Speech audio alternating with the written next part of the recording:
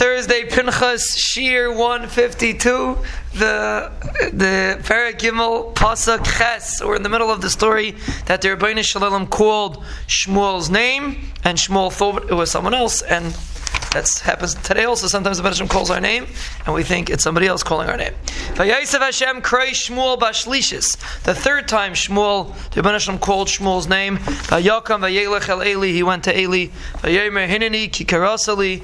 Vayaven Eli ki Hashem kair lanar. Eli was already on a higher madrega. He understood that the Rebbeinu Shalom was calling Shmuel, and again, it's an amazing thing that obviously the voice of the Rebbeinu Shalom can be mistaken for a human voice, which is fascinating.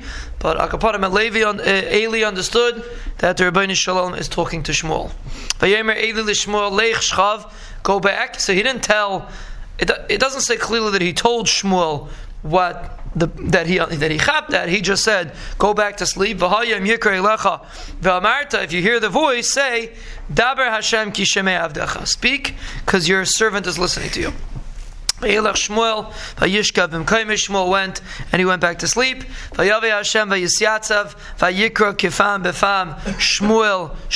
he called Shmuel. Now, till now, we don't see the Navi doesn't say that he called Shmuel twice. This is the first time that it says Shmuel, and Chazal say that whenever it says two names, one after the other, there's always a psik between the two names. If you look in the Navi, there's a line between the first Shmuel and the second Shmuel.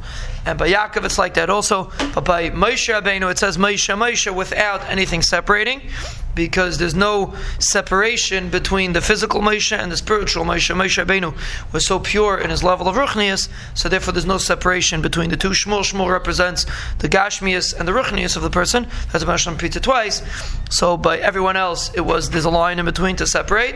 And by Moshe Rabbeinu, who saw Bas Baklaya Meira, there is no line. So even though Shmuel was greater, Chazal say Shakal, Shmuel is Shakal Kamoshe Aaron, but of course that doesn't mean that Shmuel was a greater Navi than Moshe Rabbeinu, but in a certain sense Shmuel was Shakal Kamoshe Aaron. He actually wasn't on that madrega so far, simply put.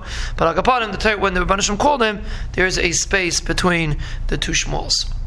Shmuel Daber ki shemei avdecha. He didn't want to say Daber Hashem because he was afraid that it wasn't really the Rebbeinu Shalom, so he didn't want to be mazkir Shem Shemayim Levatala. So therefore he just said Daber ki shemei avdecha. He said the Rebbeinu Shalom speak. He didn't say Rebbeinu Shalom, he said speak, because your servant is listening.